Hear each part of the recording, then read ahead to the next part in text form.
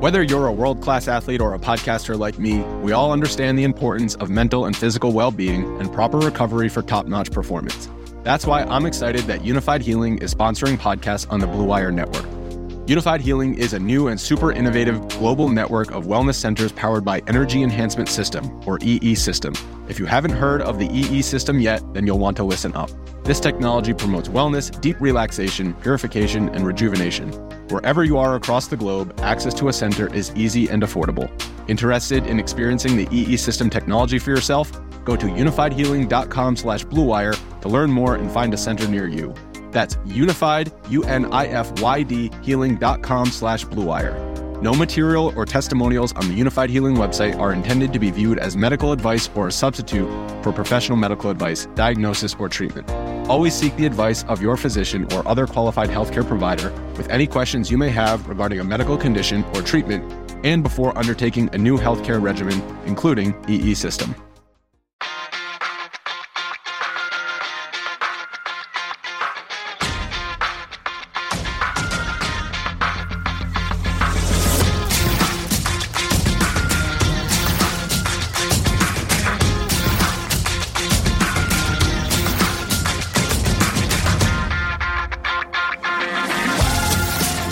Welcome again to Gamble On, the weekly gambling podcast presented by USBets.com. I'm Eric Raskin, USBets Managing Editor and Media Director, and I'm joined by our senior analyst, Pulitzer Prize finalist, John Brennan. You said last week, John, that you now believe in jet lag. After you made that comment, we both caught red-eye flights home from Vegas on Thursday night. I needed 2 naps Friday and a couple of good nights' sleep over the weekend to recover, and I'm still waking up about a half hour later than usual. How long did it take you to fully get your body back on East Coast time? Yeah, that's interesting. Funny you should ask. It's weird. After a dreadful red-eye experience in September, come back from Napa Valley for a family wedding, I was dreading this all over again. But it's weird. This plane had TVs, and without headphones, I still was able to watch a banal episode of Friends. Wait, is there any other kind? I'm not sure. Season 1, does that matter? I don't know. Then a Modern Family rerun. It's the one where Claire's husband shows himself to be kind of a doofus. You probably know the one. That sounds like a lot of them, but I'm a little offended you just called him Claire's husband and not Phil Dunphy, the great character Phil that he is. Yeah, okay, whatever. And then there was some rom-com about millennials who each need like a +1 for about 10 upper crust weddings in the Northeast. They attend one summer, like the Hamptons or Cape Cod or something, and it was really dumb, but apparently I can be easily distracted. Then after all that, a little snooze, and we're in the home stretch and multiple naps on Friday, and I was good to go. All right. That's funny that you entertained yourself in that particular way the whole flight home. I actually managed to sleep almost my entire flight, but as you can see from my description earlier, it was not nearly enough. What I learned on this trip is that getting about 4 hours sleep a night for 4 nights in a row is not ideal. Just really caught up with me. You know that saying, I'll sleep when I'm dead? Well, the problem is I'm going to be dead a lot sooner if I don't occasionally get some sleep. It's funny that was one of my lines when I was young, was sleep when I'm dead. And I was at the Venetian, though, and not to plug Sheldon Adelson's crib there, but the beds were awesome. I slept great. Okay. Well, look at you, lining Uncle Sheldon's pockets here on the podcast. In any case, thank you to everyone for joining us for episode number 62 of Gamble On, a podcast that is far too entertaining to ever fall asleep to. If you missed any of our previous 61 episodes, they're all available on SoundCloud and on iTunes and the Apple Podcast app. You know the drill. Subscribe, give us a 5-star rating, tell 3 friends about Gamble On, and tell each of them to tell 3 friends about Gamble On. The more members of hashtag Gamble On Nation, the merrier. Gamble On Nation. Love it. Hashtag. That's even better. Yes. Also, Eric, coming up a little later in the show, we're going to be joined by a genuine NFL Hall of Famer, the man who holds the record for most games played in league history, place kicker Morton Anderson. The interview was conducted in person last week at the G2E conference in Las Vegas we attended, which is why the sound quality will be noticeably different when you get to that segment of the podcast, and also why my partner Eric's voice will sound quite a bit different.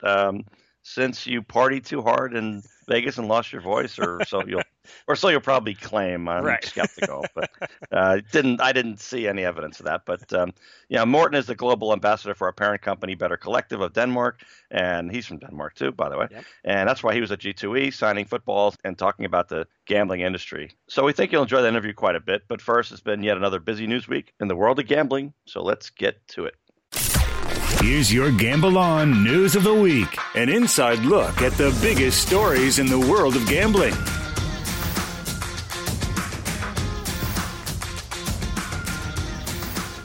Mobile sports betting is now legal west of Nevada for the first time, as last week the Oregon Lottery's Scoreboard app went live.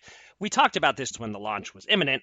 Now it's up and running, the first active mobile sports betting monopoly state. And according to Chuck Bauman, Senior Public Affairs Officer for the Oregon Lottery, within the first week, more than 18,000 people opened accounts, and $1 million has been wagered, which might sound to some people like a lot, but it really isn't much. It's a little bit like the Austin Powers Dr. Evil $1 million joke to hear Bauman brag about that. Anyway, the launch brought with it an element of controversy among the hardcore sports bettors, as some on social media noted that winning tickets above certain amounts have various percentages withheld for state and federal income taxes, which screws the gamblers big time because they apparently won't get to subtract losses from wins before having their taxes calculated. So if you lose a $5,000 bet, you're down $5,000. If you win a $5,000 bet, 24% is withheld, so when you factor in the VIG as well, you're only winning about $3,300.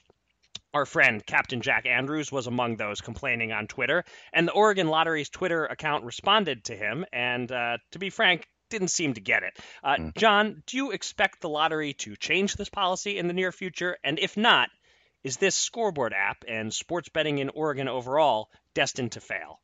Yeah, Eric, I think it depends on what your definition of failure is. There are two separate markets of potential legal sports bettors in my mind.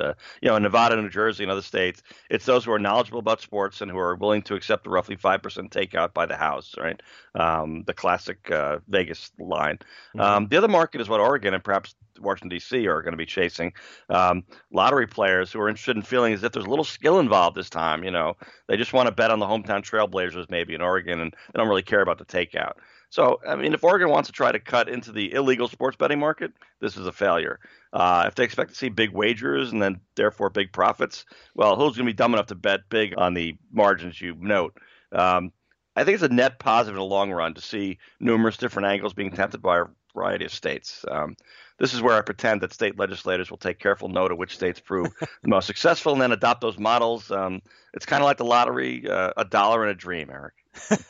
Yeah, but I think you nailed it there with your breakdown of that there are really two different kinds of bettors. And if you're a small stakes bettor like I am, risking $10, $20, occasionally 25 on a game, then it's probably just fine. But you are absolutely getting ripped off if you like to bet big. You have no chance of coming out ahead in the long run, kind of like, the lottery. Funny how that works. But between what's going on in Washington, D.C. and this in Oregon, I don't have a great feeling about these lottery-run monopoly systems for sports betting. I hate to say it, but, if I'm a guy who lives in Oregon and I play big and I was using offshore books before this, I'm going to keep using them. There is nothing here to persuade me to go legal if I'm that kind of bettor. Yeah, I mean, I like to say, it's great to see different states experiment and we can learn from that. It's easy for me to say I live 3,000 miles away from there. Right. All right. For our next story, we're going to combine two stories into one, just focusing on the sports calendar and some noteworthy betting news across two sports. First, the World Series started on Tuesday night, and the Houston Astros, at about a minus 225 price at the average sportsbook, were the biggest favorite in a dozen years since the Red Sox were minus 240 to beat the Rockies in 2007. And it's not going well for Mattress Mac and the other Astros bettors. Still a ways to go, but as we record this on Thursday morning, the series heads back to Washington with the Nationals leading 2-0. And the second part of this news item, on the same night the World Series started, the NBA season began. The LA Lakers, with LeBron James and Anthony Davis, are the most public team in the league, and bettors have wagered more money on them to win the championship than any other team, though at the East Coast books, it's the Philadelphia 76ers who represent the greatest liability. That's not a big surprise, especially with this being the first NBA season to tip off with legal betting in Pennsylvania. I'm too biased to weigh in. So, John, are the Lakers and Sixers both fool's gold in your view? And were you surprised the Nationals were considered such big underdogs, given that they swept through the NLCS and have an elite staff of starting pitchers? Yeah, I mean, I got the Nationals in the series at plus 192 coming in, and now I wish I bet more money, but that's okay. No, but this is seriously, this is easily the best pair of trios of starting pitchers to ever face each other in the World Series in 100 years. And it would be the best quartet if the Astros didn't despise my fellow Southpaws and especially their own Wade Miley. But the starting pitching is phenomenal either way. Each Astros pitcher is a little bit better, it seemed, than their Nationals counterpart, and the Astros bullpen is deeper and better, and the offense seemed a little better too. So I guess that made a challenge, but in the end, I was surprised and glad the Nationals got such a big number, and I'm on it.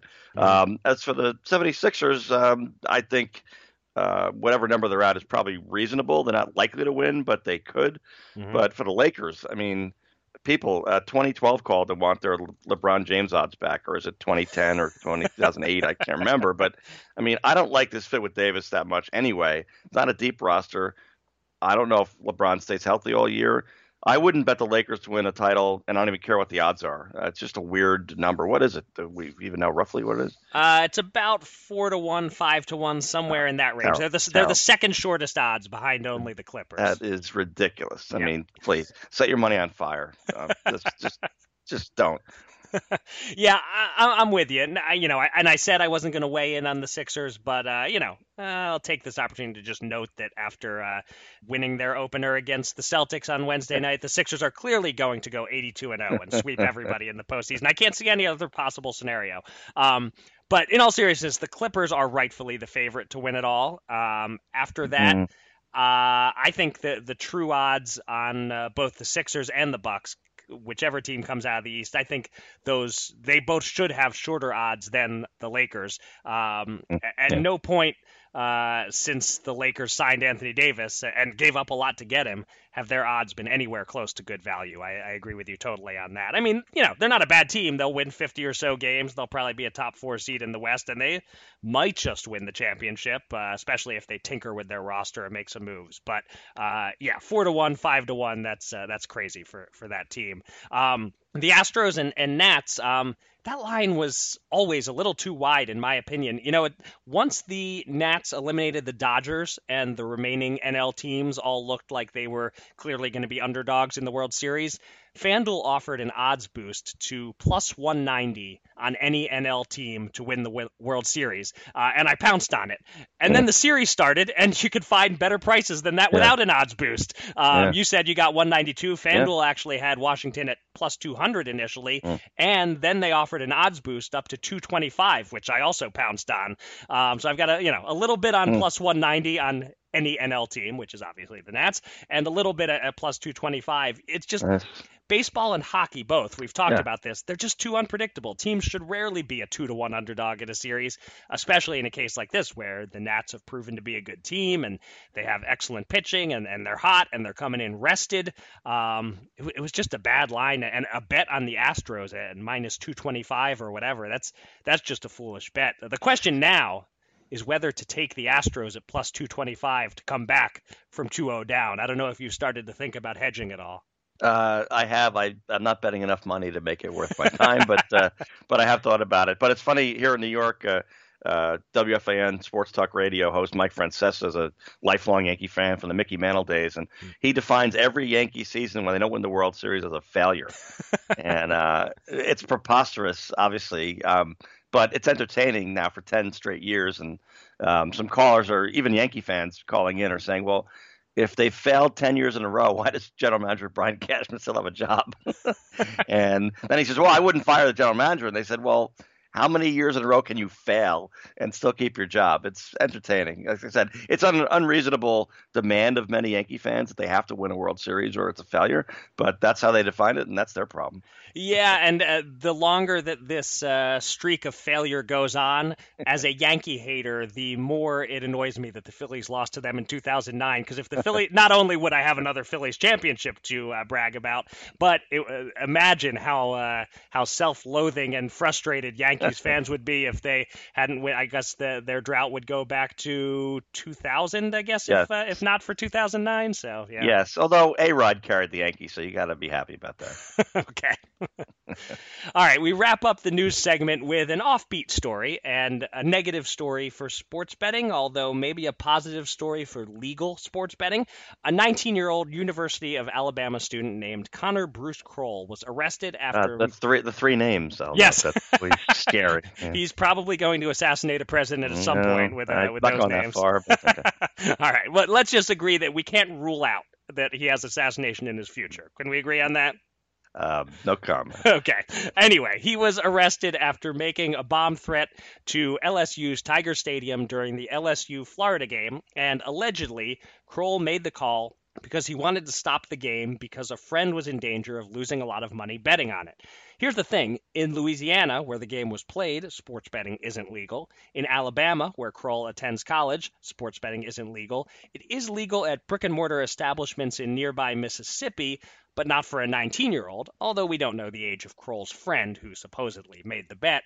But it would seem, John, that if indeed Kroll made the bomb threat because of a friend's sports bet, chances are good that bet was made illegally, either with a bookie or an offshore site. So, would you say that this is the kind of story states trying to pass sports betting legislation should cite in the months and years ahead as an argument in favor of regulating sports betting? Oh, man. I would say hell to the no. Okay. Do people still say that? Especially white people? I'm not sure. You pulled it off, I think. I did. Okay.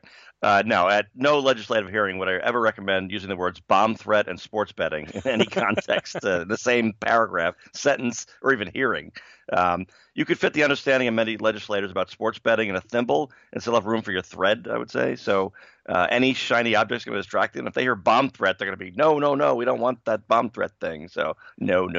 Okay. And well, I will add then you'll be happy to know that the story didn't get a ton of traction, maybe because there was a lot of supposition involved in the betting angle and very little in the way of detail there. You know, we've seen plenty of sports betting stories go viral over the past year or so, either getting mainstream coverage or getting shared all over social media.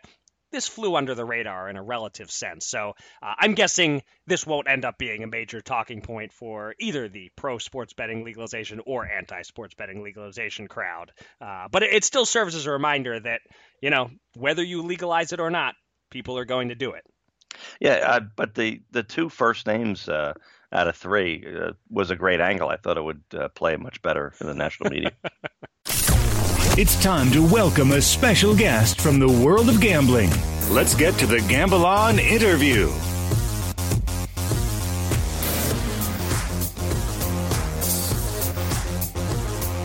We are pleased to welcome now to the podcast something a little different than our typical guest. We have never had a former professional athlete on Gamble On before, and we have certainly never had a Hall of Fame former professional athlete, but we are welcoming one now. The great former NFL place kicker and 2017 inductee of the NFL Hall of Fame, Morten Andersen. Thanks for joining us. Oh, it's great to be here. Yeah, Morten, I want to follow up. If anybody heard last week's episode, I had talked to Amani Toomer, the Giants wide receiver, and he kind of confirmed what my sense has been covering pro athletes since the 1980s, which is gamblers will not believe generally how little athletes know about gambling while they're playing. He said even after he retired, after a long career, he had to be taught exactly how a point spread worked after having played all those years in the NFL. Yep. And I think some of that's true. Now, you played with the Giants, kind of a laid-back culture, buttoned down. You played with a half dozen teams. In your experience for yourself and then also for your teammates, how much awareness was there about gambling, money lines, you name it? Very, very little. And it's funny, there was this this notion that, you're kicker, so people must have been trying to bribe you, try to get you to throw the game for money. And literally, I can say in 25 years, and I played longer than anybody, let alone, besides George Bland, I played more games than anybody. in none of those 382 regular season games was I ever approached by anybody who was trying to affect the game by bribing a player that I'm aware of. And so you're right. Amani was a teammate of mine with the Giants, great player, and we lived in this ignorant bliss, Right. Just was never really a priority for us. We were much more interested in making the process of the preparation for the game as powerful as possible, and really didn't have any time to even focus on that part, Right. So it was never really anything that was even brought up either. Right. But so even nobody was bribing you or anything like that, but was it ever just in the back of your mind as sort of a form of pressure, thinking, no. Besides, obviously, you've got your own pressure as a place kicker. It's important to make that kick. But does it ever cross your mind if people have money riding on this? No, never thought. Really, and I would have guys. I've had guys come up to me afterwards and go, "You cost me a lot of money." I said, "Well, you poor better, Right. What are you doing?" Yeah. And and I say, "Hey, you won me a lot of money." I say, "Where's my half?" So I could play it any way I wanted. Exactly. So, just never crossed my mind. Never really entered into the equation at all about. Pressure only happens anyway when your skill set doesn't match the task.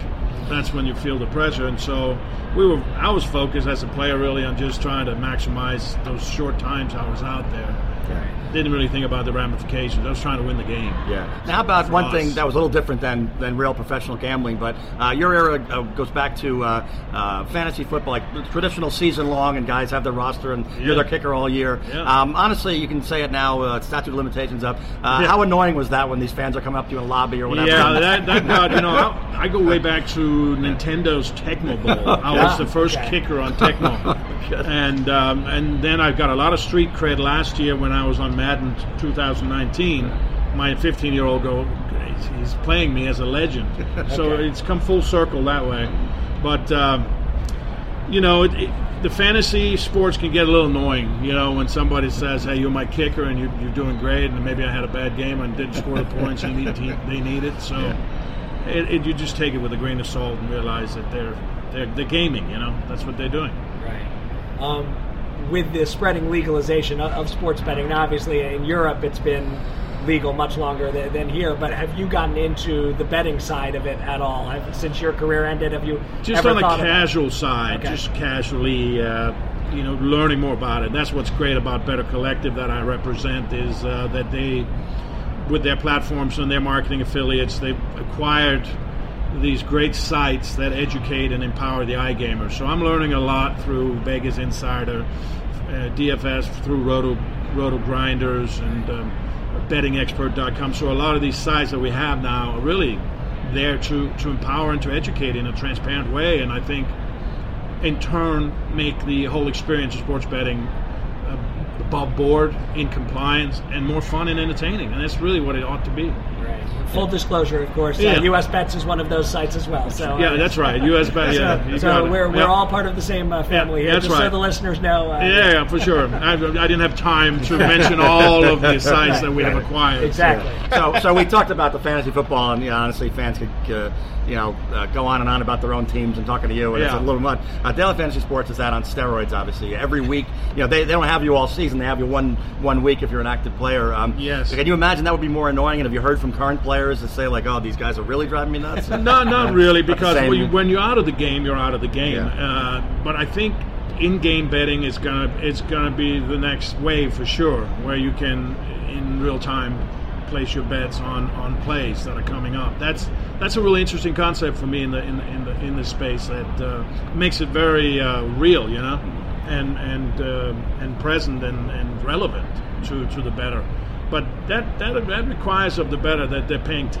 They got to be pretty prepared to do they got to do the homework for that game if they're going to do in-game betting, unless they're just winging it, and throwing up a coin, So I have to ask you about something that's very much in the news this season is the officiating, the refereeing. Yeah. Certainly there's been a lot of talk around all sports of this term integrity and how sports betting threatens the integrity of the game. Well, with or without it, their refereeing is an issue, and especially so this season, and certainly the Packers game against the Lions. Well, as an ex-player, when you see these games where the officials are making bad calls or the replays are, it seems with these pass interference replays, they never overturn it no matter how obvious it is. How tough is it to sit back and watch these games and the jobs the referees? Well, the one that comes to mind is the NFC Championship game last year when the Saints clearly the Rams committed pass interference at a very crucial time in that football game that affected the outcome of the game. Now, you can argue and say, well, the Saints should have scored touchdowns in the first quarter versus field goals. They should have stopped them, not to force overtime. They could have. So a lot of other things the Saints could have done, but that's a case where you just can't make that mistake, and that should be a reviewable play that should have been overturned. Right. And there are numerous examples from every game, every week, where you can say there's a handful of plays that we need to have something in place that quickly can. I mean, it's plain to see to everyday fan, or plain to see for those referees on the field. And if they got it wrong, let's fix it and make it right. Yeah, I covered about 1,000 NBA games, mostly the 1990s, courtside, so I'm sitting right there. Mm-hmm. And I finally came to realize, watching these games and not having a rooting interest in it, that, if there's 10 seconds left in a tie game and you have the ball, at that point, your team has failed to do what it needs to do. Because if it's up 10 points, it doesn't matter what happens. So now you put yourself in a box where if a referee makes a mistake, one mistake, you lose the game. Yeah. So both teams at that point have failed as far as I'm concerned. I agree. I've never convinced a single fan of this, but I gave it a shot. But one last thing for me, talking about the evolution of everything from fantasy football to daily fantasy to now sports betting. Mm-hmm. With all that, is the new athlete coming into the NFL, a rookie this year, are they in the same spot you were, in a sense of they probably don't know much about gambling, they don't care, even though it's legal in all these states and a lot of stadiums, they're betting legally inside a stadium, but they're going to be in the same bubble probably you were? They should protect themselves from that environment, because it is illegal for a current player to partake in sports betting. I mean, you can do it as an ex-player. I can do it now legally in states that it's legal. But as a player, you just can't compromise the game and the result of the game, and that would be a conflict of interest. And I think they're in the same boat that we were, and that's how it should be. All right, well, this has been fantastic. Better Collective Ambassador and NFL Hall of Famer. Global Ambassador. Very Global fancy. Ambassador. Very fancy. All right. Thanks, guys. Thanks so much. Thank you. Thanks, Martin. Two men. $10,000. Will they run it up or blow it all? It's time to check in on the Gamble On Bankroll.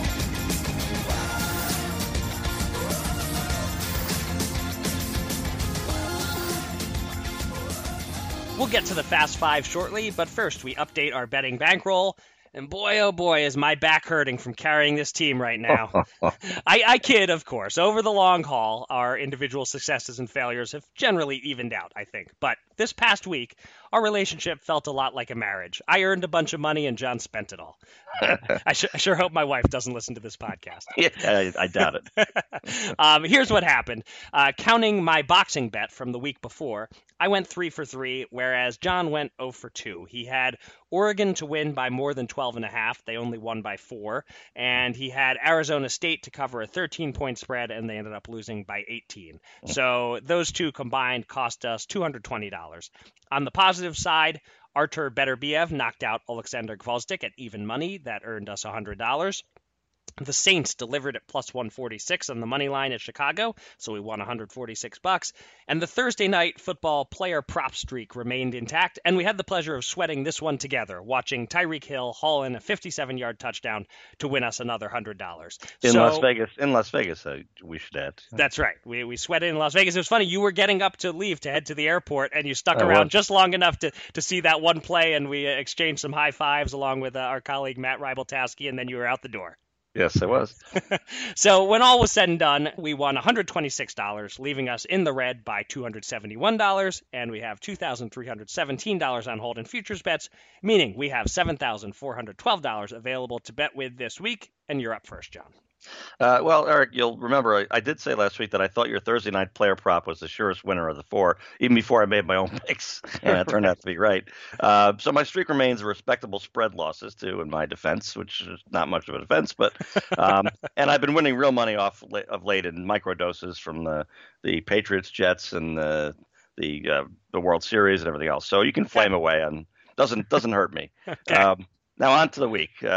I saw some Ohio State minus 14.5 numbers against a rather enigmatic Wisconsin team. But I see it, got it last night at minus 14 on DraftKings. And so at that number, give me 110 for 100, which is what they offered. I dislike Ohio State intensely still, but they're really, really good. All right. Well, I feel duty-bound to keep betting these Thursday Night Football player props for as long as the streak is alive.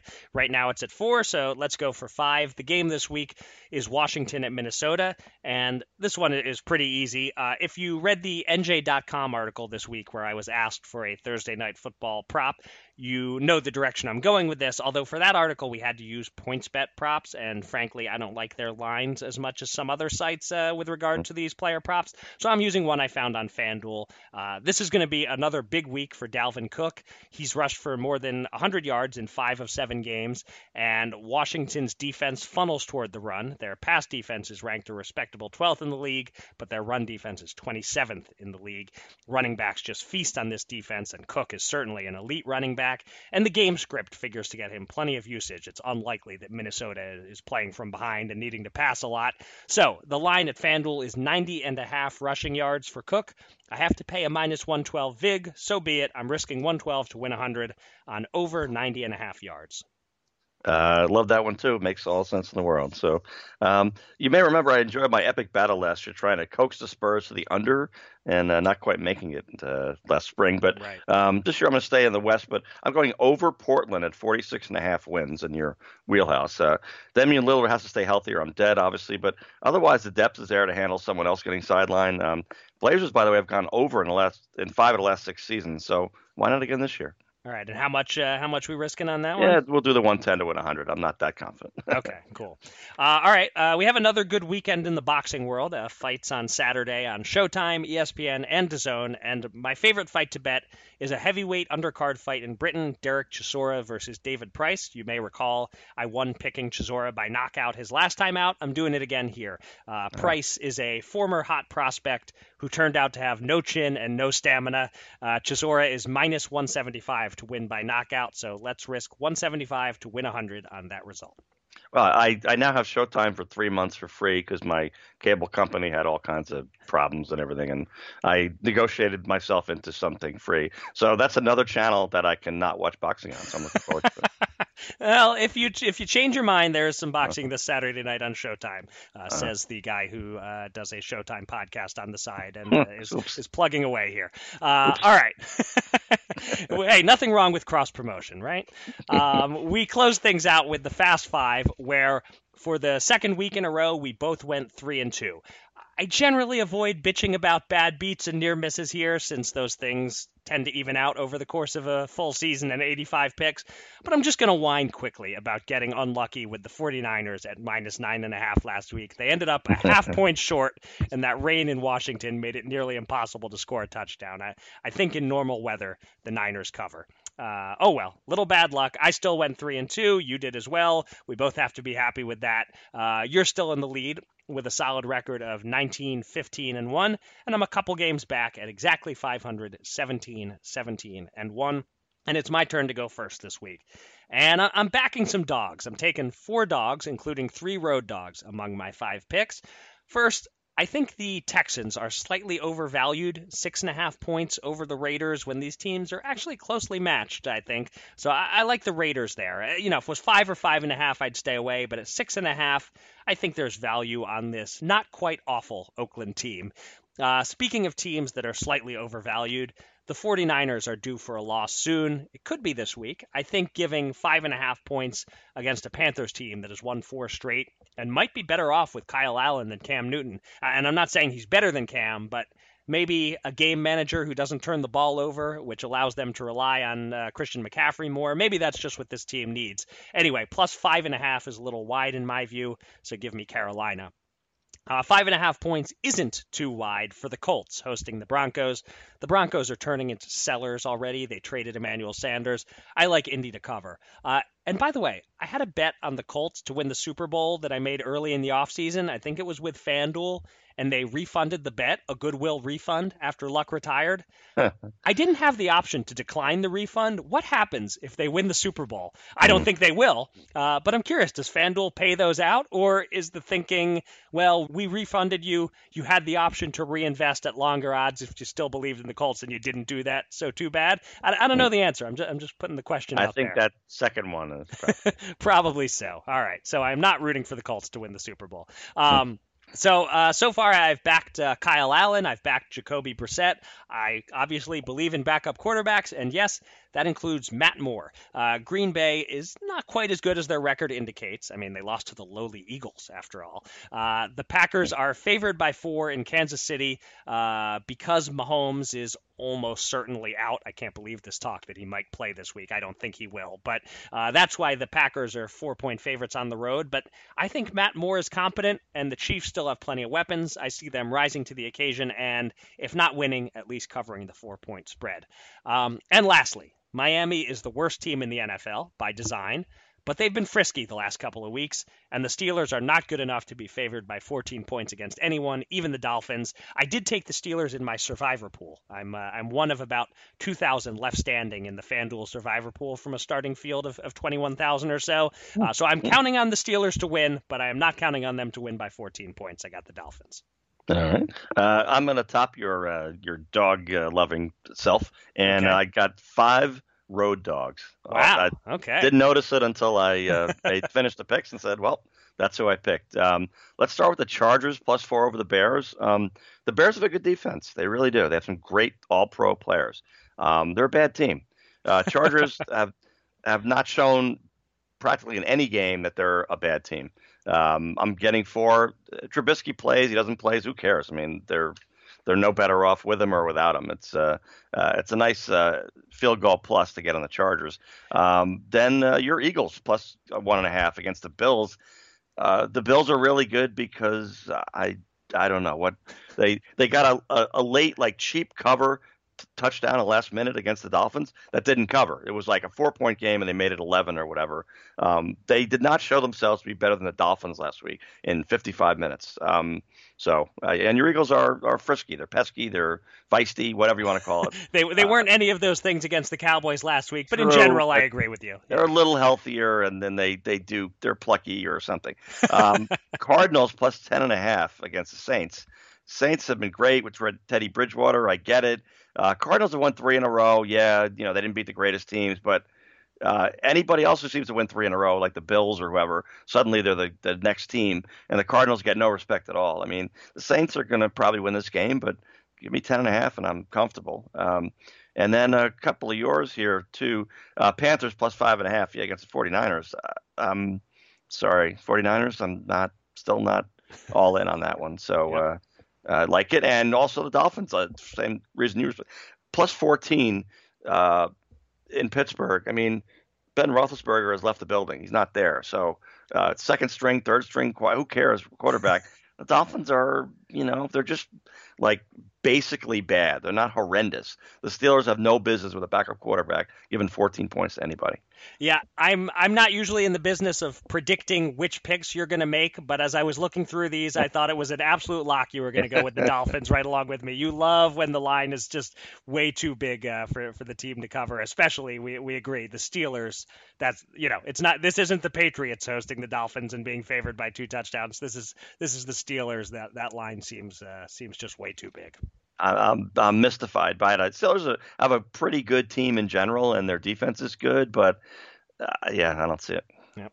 All right, well, that'll do it for this episode of Gamble On. Thanks to everybody out there for listening, and thanks again to our guest, Morten Andersen. You can find me on Twitter at Eric Raskin and John at Bergen Brennan, and follow US Bets at US_bets. Go to usbets.com for all the latest news and analysis from the world of gambling, and subscribe to this podcast on SoundCloud or on iTunes or the Apple Podcast app. And with that, John, please take us out. You know, Eric, it's kind of a magical weekend ahead for me, as you may know.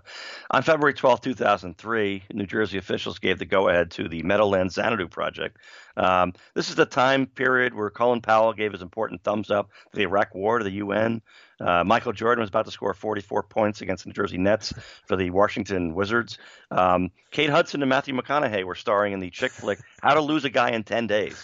Was number one at the box office. And that same week, again, Xanadu was approved. And now, what it seems like only decades later, we're about to see Xanadu Spawn, American Dream Meadowland, have a partial debut on Friday. It's the indoor amusement park opening, along with an ice skating rink and a candy store called It's Sugar. I mean, that seems like an American dream indeed. As far as what's the gambling tie, well, you know, $5 billion has been spent on this thing over the years, and we don't know if it's going to draw anything but crickets or have so many people that will have Carmageddon. So I personally can hardly wait to find out.